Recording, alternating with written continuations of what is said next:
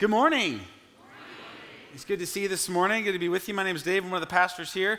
If you're new with us today, it is a great day to kind of join us for worship. We're kicking off a new series called We Are.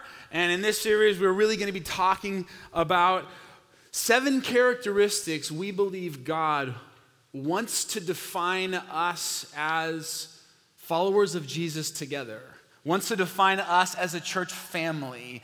And of course, since the church is not a building or a place or a pastoral staff, but the church is us, then these are certainly characteristics that we believe God wants to define us as individuals as well. And so we're going to be working through 7 distinctives. Our mission around here is, you guys know it, right? Becoming like Jesus and making Him known. And so in this series, we're talking about what it looks like to be like Jesus, what it looks like to make Him known, not ourselves known, what it looks like to represent Him well in the world. And the question becomes, who would we be?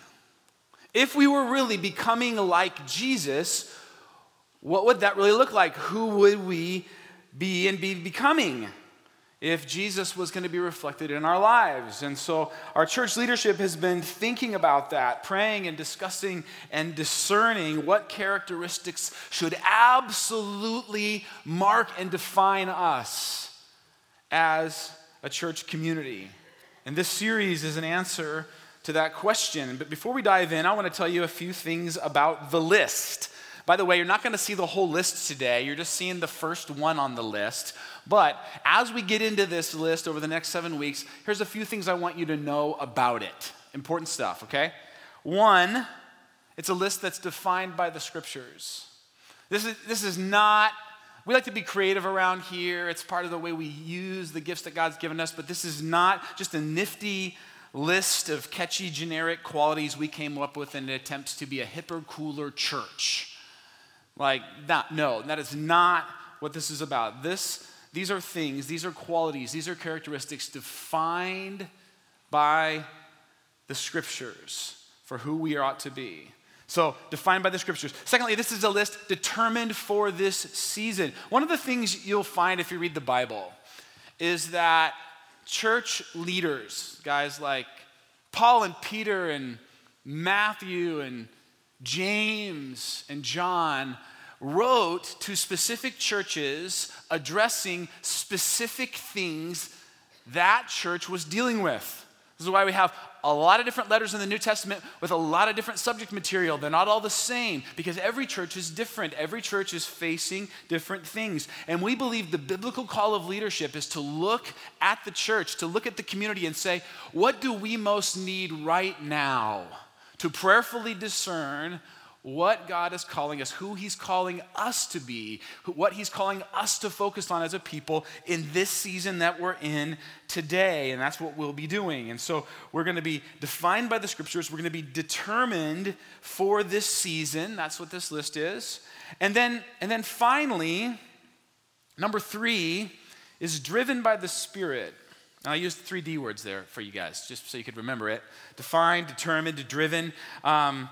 In this series, what we'll talk about is not a list of things that we should try really, really hard to accomplish. We'll talk about this throughout the entire series, but I want to tell you right up front, this is not a list of things for you to work towards. This is not a list of qualities that if you can attain them more, God will love you more. No, these are things that are motivated by the good news of Jesus Christ and empowered in us, driven enough by the work of God's Spirit in us. These are not things we work at on our own. These are things that we allow God to work in us as we surrender more fully to Him. And so that's our series.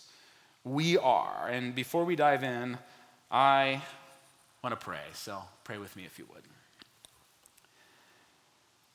Father, this 7 weeks are some weeks where we're going to talk, God, about who we think you want us to be and become. And so we want you to have your way with us.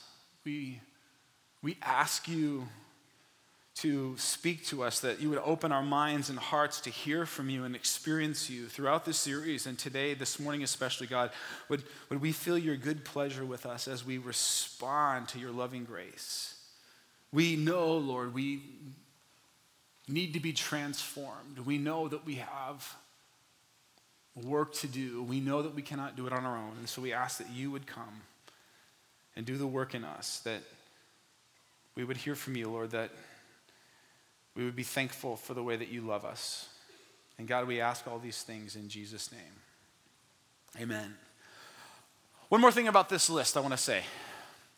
There's going to be some tension in this series because what we really want is accuracy and also some aim. We want this list to feel authentic. I want you to read this list, and here's my hope and prayer, that you'll read it and go, yep, that's the Cedar Mill I know. That is who we are. That's us. That's an accurate picture of our church. And then also I want you to say, ooh, we've got some work to do. We're not quite there yet. We're falling a little short here. And those two realities should sit in tension. If this series doesn't accurately define us, but then also push us forward, we have missed the mark. And so I think it will do both of those things, but that's what we're shooting for. All right, here we go. Let's get busy. One day, Jesus was asked about the most important, the number one instruction for living a good life. And in response to this question, he answered in this way. Love the Lord your God with all your heart, and with all your soul, and with all your mind. This is the first and greatest commandment. And the second is like it. Love your neighbor as yourself. Another time, Jesus was telling his followers how to live, and he said, a new command I give you, love one another. As I have loved, so you must love one another. But he didn't stop there. He even went on to tell them how they would be recognized as his followers, like what their signature characteristic would be as people observed them in the world. And he said it like this. By this, everyone will know that you are my disciples, if you love one another. One of those disciples was a guy named John, and he went on to write this. Dear friends, let us love one another, for love comes from God. Everyone who loves has been born of God and knows God. And because John knew this would be a very difficult concept for people to embrace, he goes on to say the same thing backwards. Everyone who loves has been born of God and knows God. Whoever does not love does not know God, because God is love. Another follower of Jesus was a guy named Paul. And Paul was passionate about people experiencing the abundant life offered to them in Christ. And so he wrote a lot about love. He wrote things like, follow the way of love. The goal of our instruction is love. Beyond all these things, put on love. And now these three remain: faith, hope, and love. But the greatest of these is love. Love never fails. Over and over and over in the scriptures, the Bible is emphatic about this one point. If you don't have love, you have nothing. In Corinthians 13, the famous love chapter, the Bible says you can be involved in all kinds of incredible religious experiences. You can be a great preacher or an angelic prayer. You can have trust in God that will move mountains, that will accomplish amazing things in this world. You can be generous with all your stuff. You can give money and possessions and resources to the poor. You can be a martyr. You can give your life. You can suffer tremendous persecution for being a follower of Jesus. But if you do all of these wonderful religious things and you don't have love, your life is just what? A resounding gong and a clanging cymbal. Meaningless, annoying, white noise. And I bring this up because I know there will be this temptation for us today to be complacent about this one. To sit here this morning and think, Oh, another message on love. How predictable. How unoriginal. I have heard this before. Friends, a life following Jesus not defined by love is not a life following Jesus at all. This is perhaps the most essential of every single characteristic and quality and distinctive we will cover. Without this one, the rest of them mean nothing. So the question becomes, what is love? What are we really talking about here? What are we after? What are we shooting for? And one of the ways the Bible helps give us clarity is by the word that it uses for love. Some of you probably know this, but the New Testament is written in Greek, and in Greek there are actually 4 different words for the word love. We have one word, and Greek has 4. Greek breaks it down into some different categories. There's philia, it's where we get our word what? Philadelphia. This is brotherly love, you know this. It's the love you might feel for a sibling, or when you run into an old friend, you feel philia. This week, I am going back to where I went to college, Hastings College in Hastings, Nebraska, the booming metropolis that it is. And I'm having a little reunion with my college roommates. Hard to believe that we graduated a long time ago. And we're going to see who gained the most weight and lost the most hair. It's going to be super fun. Not really, but no, we're going to have, it's going to be a whole philia fest, right? Like, the memories, the friendship, the good stories that we can tell there, but not in church. Any rate, that's philia. Then there's storge. That's another love. It's the love that's felt between parents and children. Most of us have felt storge. Storge is what causes parents to brag about their kids. You've experienced this, right? Parents who won't stop talking about their kids, showing you pictures, posting endlessly, picture after picture after picture. The baby looks the same. Why do you keep posting these pictures? She wasn't that cute before, she's still not that cute. But they post because of storge, friends. That's storge. And I'm just kidding. I love your kid's cute. My kids were cute too. Actually, when my first daughter was born, I was like, ugh. I was not prepared for that. I thought she was going to be like beautiful right away. It took her like 3 or 4 days, and then she really was beautiful. But the first couple days, I was like, I'm going to have to work at this love thing. At any rate, that's my sermon. And then there's the third kind of love, eros. Eros is the emotional, physical, passionate, desirous kind of love.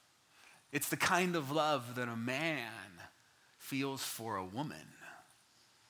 It's the kind of love we won't talk about today, but will address in a marriage series we're planning for the new year. So mark it on your calendars and come back. It's going to be fun.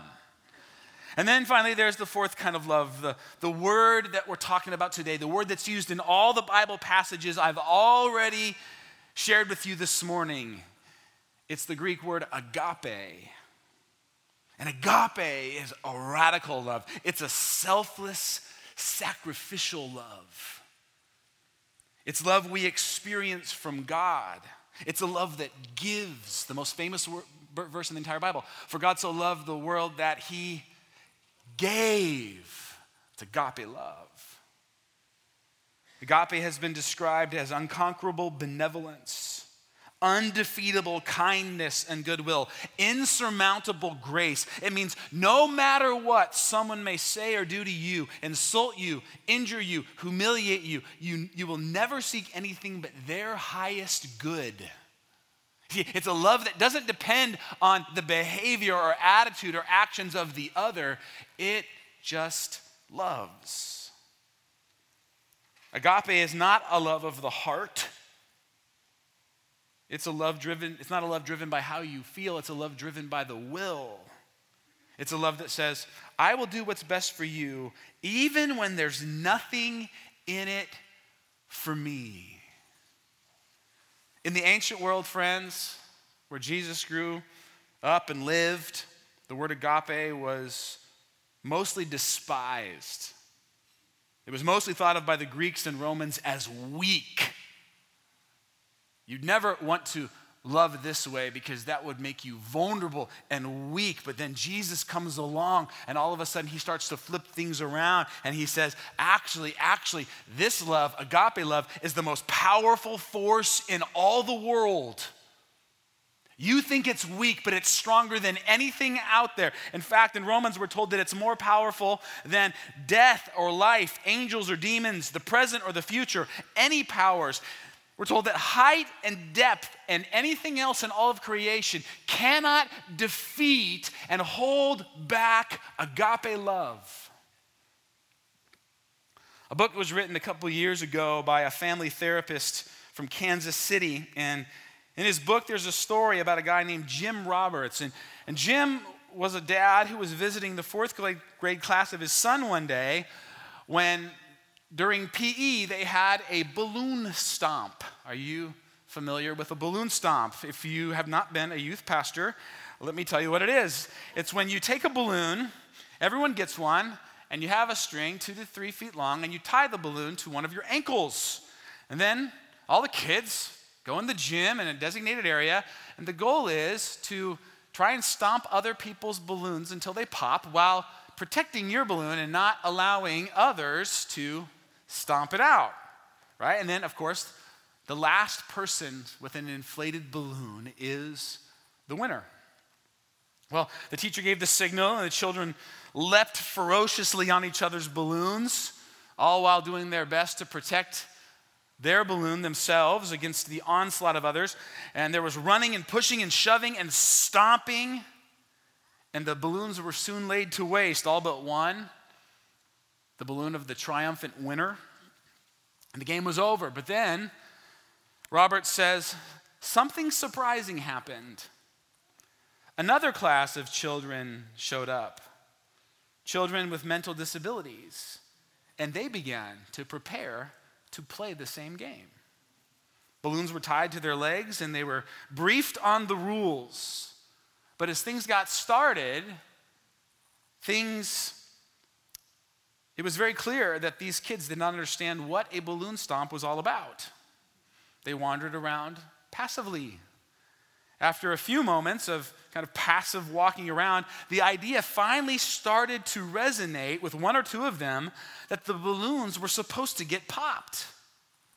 Well, this idea gradually caught on, but these kids missed the spirit of it. Instead of attacking and protecting, they went about methodically and intentionally allowing their balloons to be stomped. He writes, one girl carefully held her own balloon in place so that the boy could pop it, and then they laughed together with a contagious glee. Then he did the same for her. Finally, when all the balloons were gone, the entire class stood and cheered in unison. He writes, in the original game, there was just one winner. In order for me to move up, I had to put you down. But as these children played the game, it was an occasion for love, for helping one another, for building each other up. And I left that day, he says, wondering who got the game right. I love that story, first of all, because it's National Disability Awareness Month, which is a great chance for us to just stop and recognize how our friends here at Cedar Mill who experience disabilities truly bless us and teach us so much of what it really means to follow Jesus. Thank you. I also love this story because I think so many of us, as we walk through life, get sucked into balloon stomp number one. We're just pulled into protecting and advancing, protecting and attacking, moving ahead at the expense of others. But then Jesus comes and he says, there is a better way, a better life, an abundant life. Paul called it the most excellent way, the best way to live. And friends, it sounds a lot like balloon stomp number 2. Let me describe it to you. This is Eugene Peterson's translation called The Message from 1 Corinthians 13. Love, agape, never gives up. Love cares more for others than for self.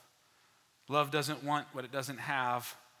Love doesn't strut, doesn't have a swelled head, doesn't force itself on others, isn't always me first, doesn't fly off the handle, doesn't keep score of the sins of others, doesn't revel when others grovel, takes pleasure in the flowering of truth, puts up with anything, trusts God always, always looks for the best, never looks back, keeps going to the end. And friends, no one loved this way like Jesus. No one loved this way like Jesus did. No one embodied agape love the way Jesus did when he walked the earth. In fact, at the end of his life, the night before he was crucified, Jesus was in an upper room with his followers preparing to share a meal with them. And John, who writes this story, says, Jesus loved these guys. He loved these guys, and he wanted to love them to the very end. He wanted to show them all the way to the end of his life what the love of God really looks like in a human life. It says this: Jesus got up from the table, took off his robe, wrapped a towel around his waist, and poured water into a basin. Then he began to wash the disciples' feet. Now, friends, this is a familiar story. It's something we've all heard before. It's nothing shocking here for us. But in the ancient world, this was one of the lowest, most degrading tasks there was. In a world where there was not Nikes or paved roads or running water, people's feet were disgusting. In fact, to wash someone's feet was a job only a slave or a servant was permitted to do, and in some instances, they were not even permitted to take on such a task. It was even beneath the slaves and the servants. This act of love that Jesus performs is so rash and so audacious that Peter cannot accept it. Do you remember what he says? Lord, are you going to wash my feet? No way. Not a chance. You shall never wash my feet, he says. Do you remember this? And yet Jesus says, if you're going to follow me, if you are going to become like me and make me known, then you must learn to love this way. You must learn to love extravagantly. Extravagantly, it's a word that means an excessive amount, exceeding the bounds of reason, going beyond what is deserved. Friends, that's our distinctive today. We long to be and become people who love extravagantly, who agape love in the way that Jesus loved, who walk in his footsteps and follow his lead and model our lives of love after him. This week was my birthday week. Thanks to all of you who sent me gifts. The good news is I'm still accepting them. No, I'm just kidding. I'm not accepting them. But the best part about my birthday was Friday morning. My birthday was Friday. And I woke up, and we're getting ready for the day. The kids are all scurrying about, and my wife took my oldest daughter to school. She'd come back. I was getting ready to take our youngest daughter to school, and we're about to leave, and, backpacks and lunches and all the stuff, and I'm about to leave, and still nothing has been said about my birthday. And at some point in the morning, I started to think, Amy has forgotten my birthday, which actually brought me great joy. I was thinking, I am going to leverage this for a long time. This is not extravagant love from me, and it certainly wasn't from her, but this is the best part of it. Right before we were leaving, my youngest daughter Peyton and I turned to Amy and I grabbed her by the arm and I just said, have a special day. And then she sort of looks at me like, why are you being weird? And she's like, you too? That's what she says, you too? And then, sure enough, about 20 minutes later, the phone call came. That was my favorite birthday present of the entire day.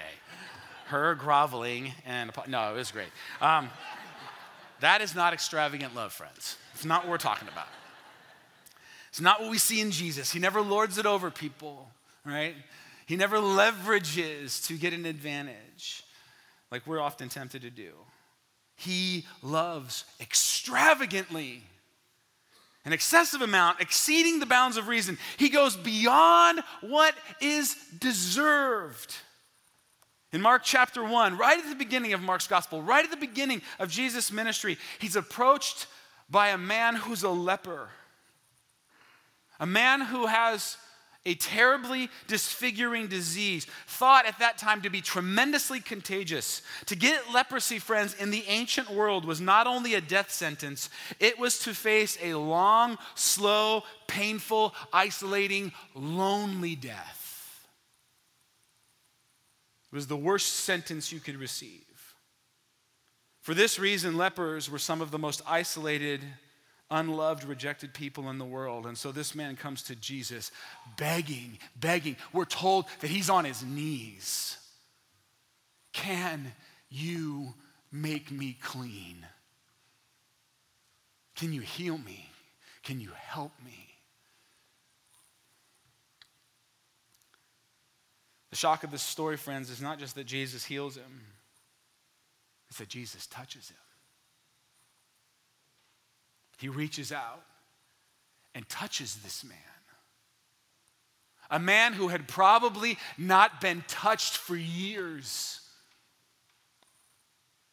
He loves him in a way that exceeds the bounds of reason. Another time, Jesus was walking through a town called Jericho where a tax collector named Zacchaeus lived. Tax collectors in Jesus' day had betrayed the Jewish people, betrayed their own people by agreeing to collect taxes for the occupying and oppressing Roman government. Furthermore, the way taxes were collected is you would collect taxes from your people, you would pay a certain amount to Rome, and anything you collected over and above the amount you had to pay to Rome, that was yours to keep. In other words, the more you charged, the more you could keep. And we're told in this story that Zacchaeus is a wealthy man. In other words, he had cheated and swindled and stolen from his own countrymen so proficiently, so abundantly, that he was now rich.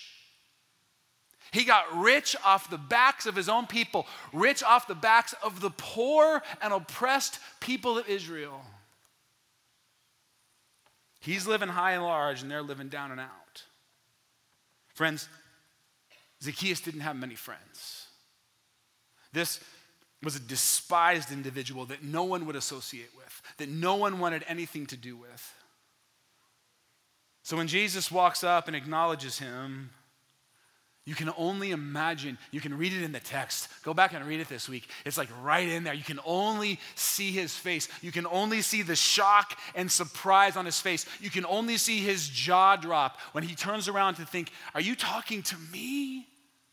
Is this rabbi? Is this religious leader? Is Jesus talking to me? You want to come to my house? You want to share a meal with me? You want to be seen with me? You want to be known in this city as my friend? No one wants to be my friend, Jesus. Jesus said, I'll be your friend. This is love in an excessive amount. And this is the sort of thing Jesus did all the time, so much so that he developed a reputation. You'll read this throughout the Gospels. Why does your teacher, his disciples are asked, eat with tax collectors and sinners? The people are constantly grumbling. He must be a glutton or a drunkard, they say. They accuse him of this because of the people he makes company with. How could he be friends with these people? How could he love them? There's nothing lovable about them. In another story, Jesus speaks with a woman who was so isolated and judged and rejected for her sexual indiscretion that she was not even welcome to draw water from the well with the other women of her town. She had to go all by herself in the middle of the day so she wouldn't even bump into him. This woman was so aware of her unloveliness, so aware of her low status on the social ladder, that when Jesus speaks to her, she cannot believe it. How can you even talk to me, she says. Don't you know this isn't allowed? Don't you know this is scandalous?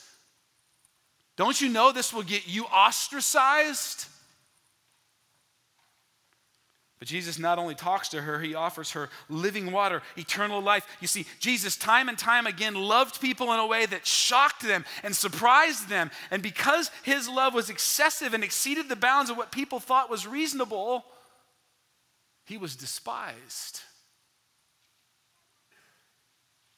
He was eventually hung on a cross. Jesus loved people when they least expected it and least deserved it. That's how he loved. And friends, that's our statement today. For each week of this series, we're going to introduce a distinctive, we believe must define who we are and are becoming as a church. And we're asking you to wrestle with these and to embrace these and to work these into the very fabric of your life. And to help you do this, with each distinctive, there's going to be a statement, a little phrase that we want to offer you, that we want to carry with us throughout our days and weeks in life, that we want to carry with us out of this room and into our homes and into our workplaces and at the soccer field when our kids are playing, and when we go to family reunions. We want to carry these phrases with us, and we want to let them form us and shape us so that we can actually become like Jesus and make him known. These will be biblical truths we hope will help you embrace becoming the person God longs for you to be, the vision he has for you. You know what his vision is for you? Not that you'd accomplish some grand thing, but that you'd become a grand person, that you'd become a person made in the image and who reflects the image of his son. That's God's vision for you and for me. This is a vision series. And our statement today is this: we are people who love extravagantly. We love people when they least expect it and least deserve it. We love people when they least expect it and least deserve it. I'll tell you what, friends, that little phrase has been changing me. That little phrase has been challenging me. That little phrase has been redirecting my life as I'm walking down the sidewalk or driving my car or interacting with somebody who's starting to get on my nerves. That little phrase changes me when I get home from Taco Bell after church, only to discover they left out 3 of my burritos. We love people when they least expect it and when they least deserve it. You know what that'll change? Your marriage, your parenting, the way you interact with your parents, how you act at the office, around your boss who drives you nuts. You see, to love extravagantly, to love like Jesus, is to do just this, to love people when they least expect it and least deserve it. Because that's the way Jesus loved, friends. Let me ask you today, what if you learned to love this way? What if you, well, I mean, really? I mean, what if it wasn't just a sermon or a moment in time, but what if your life started to look more and more like this? You know, over the past weeks and months, the leaders of our church have been wrestling with these little statements, reading scripture, pouring through stories about Jesus and who he was and what the Bible has to say and what the Gospels say and what the New Testament says about these various subjects. This week, about love. Can I tell you something? This week, I read every single verse in the New Testament with the word love in it. It was not a short activity. It was amazing. It was phenomenal. It was transformative to my heart. So much so that in your small group questions today, some of you may have already seen this, there's a little extra credit challenge. for you to sometime this week carve out 40 minutes. And I give you some instructions about how to accomplish this on your computer in a really easy way using Bible Gateway, but the internet can be a wonderful thing. But just to sit and read what the New Testament says about love, it will blow your mind.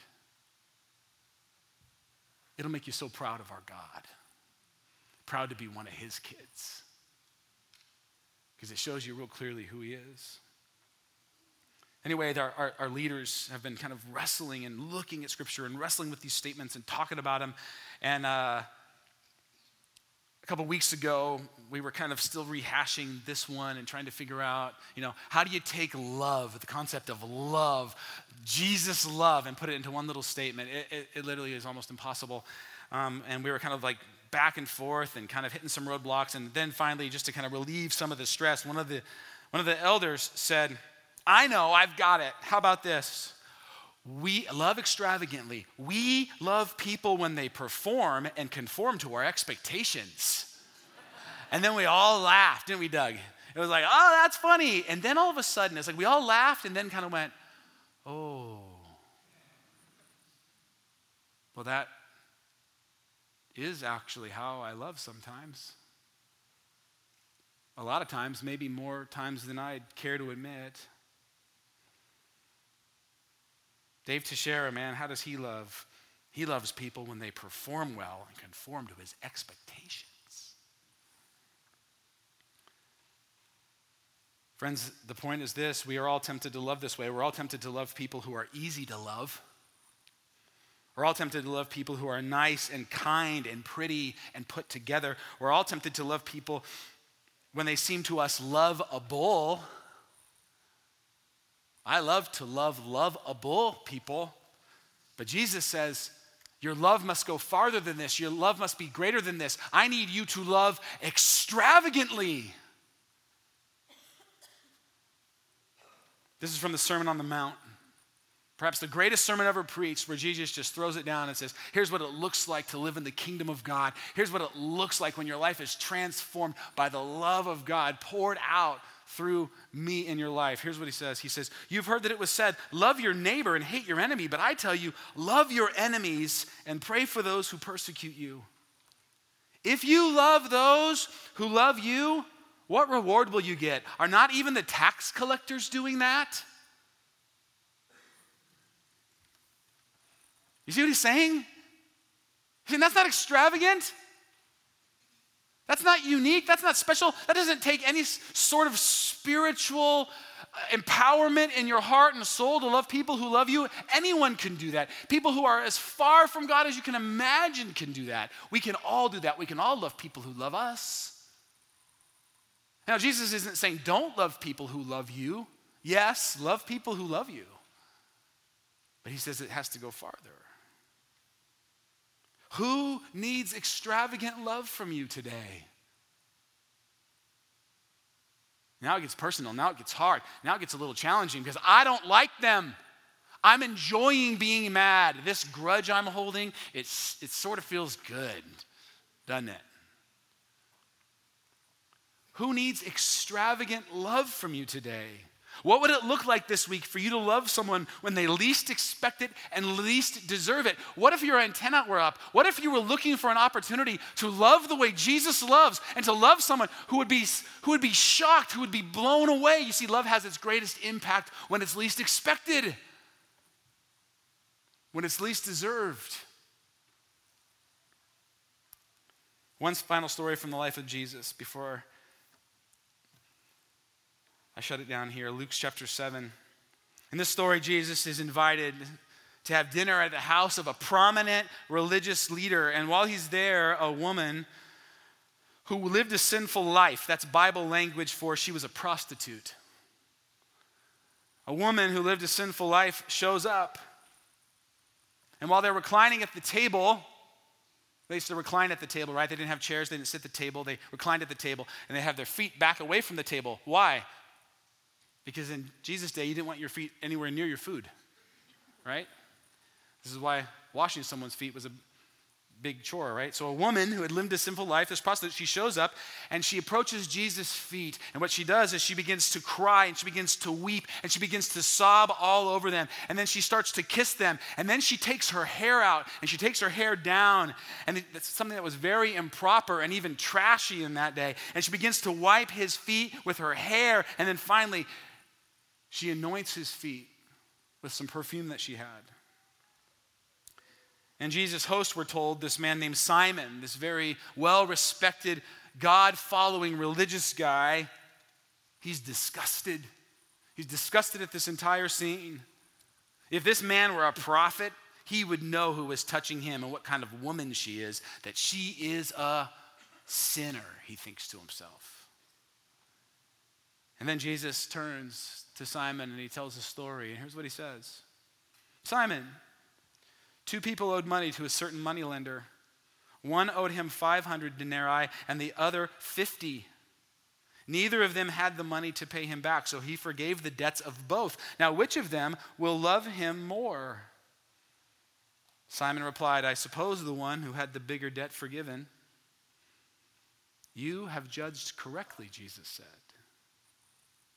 And of course, the point he's making is this. You can only love extravagantly when you understand how extravagantly you've been loved. The amount of love that comes out of you is the amount of love you've allowed to let come into you. This is why Jesus says over and over and over and over again, do you understand how loved you are? Do you understand how forgiven you are? Do you understand the grand debt that God has paid on your behalf? Do you know that your heavenly Father doesn't just love you, he doesn't just kind of tolerate you, he loves you extravagantly. He loves you in a way that should shock you. He loves you in a way that's audacious. He loves you in a way that should blow your hair back. And that should change your life. This is why, friends, time and time again, if you read the New Testament this week, you're going to see it. Jesus says over and over and over again in the Gospels and then throughout the epistles, the same thing. Remain in my love, Jesus says. Just stay in my love. Abide in my love, he says. Be rooted and established in love. Let your nourishment, let the nourishment of your life sink way into the love of God so that the love of God is constantly flowing through your life and through your veins. Paul says it this way, God has poured out his love into our hearts. Like God is this never-ending faucet of love and he's just pouring it into us. And Paul is saying, make sure that your life is underneath that stream so that the love of God is constantly flowing through you. Because there is no way for you to leave here and try harder to love extravagantly. It may work for a day, it may work for a week, you might even make it for a couple weeks. But friends, you do not have the power, you do not have the ability to love like Jesus without experiencing the constant and continual renewing of the love of Jesus in your life. We love, the scriptures say, why? Because he first loved us. This is about your life and your heart being transformed by the amazing and extravagant love of God. This is not about you trying harder to be loving. This is about God changing your heart from the inside out and making you on the inside an extravagantly loving person. And that only happens when you grow in your knowledge and understanding and in the experience of the extravagant love that your heavenly Father has for you. Do you love him so much that if you saw him, you'd weep and kiss his feet and throw your body on the ground in front of him and hug him and thank him and say, God, I'd do anything? Do you love him that much? Because if you don't, then you don't know how much he's done for you. You don't know how much he's forgiven you. You don't understand how much he loves you. And that's why every single week in this church we gather and we come to these tables. Not just as a routine, not just as a religious exercise, but as a way of saying, remind me, God, how much you love me, how valuable I am, how extravagantly you love me, even though I don't deserve it, even though I've done nothing to earn it. And God says, let me remind you, through this bread and through this cup, I love you so much that I sent my one and only son, to die on a cross, to suffer and die and to take on death. And I sent him, why? Because my love for you is extravagant. That's what this meal means. It's a declaration again of how extravagantly loved you are. Will you let it change you today? Will you let it transform you today? Taste the bread, the little cracker, just taste it. And as you chew it today, just think about what he went through. And remember that he did it for you. And when you drink that cup, remember his blood that was shed. Remember the lashes that he took. Remember the cross that he hung on. Remember the separation from his Father that he endured. Why? Because you're that precious. Friends, that's a love that'll change us. That's a love that must mark us. That's a love that has to define us as followers of Jesus together. I'm going to pray, and I'm going to invite you forward to come and receive the meal when you're ready.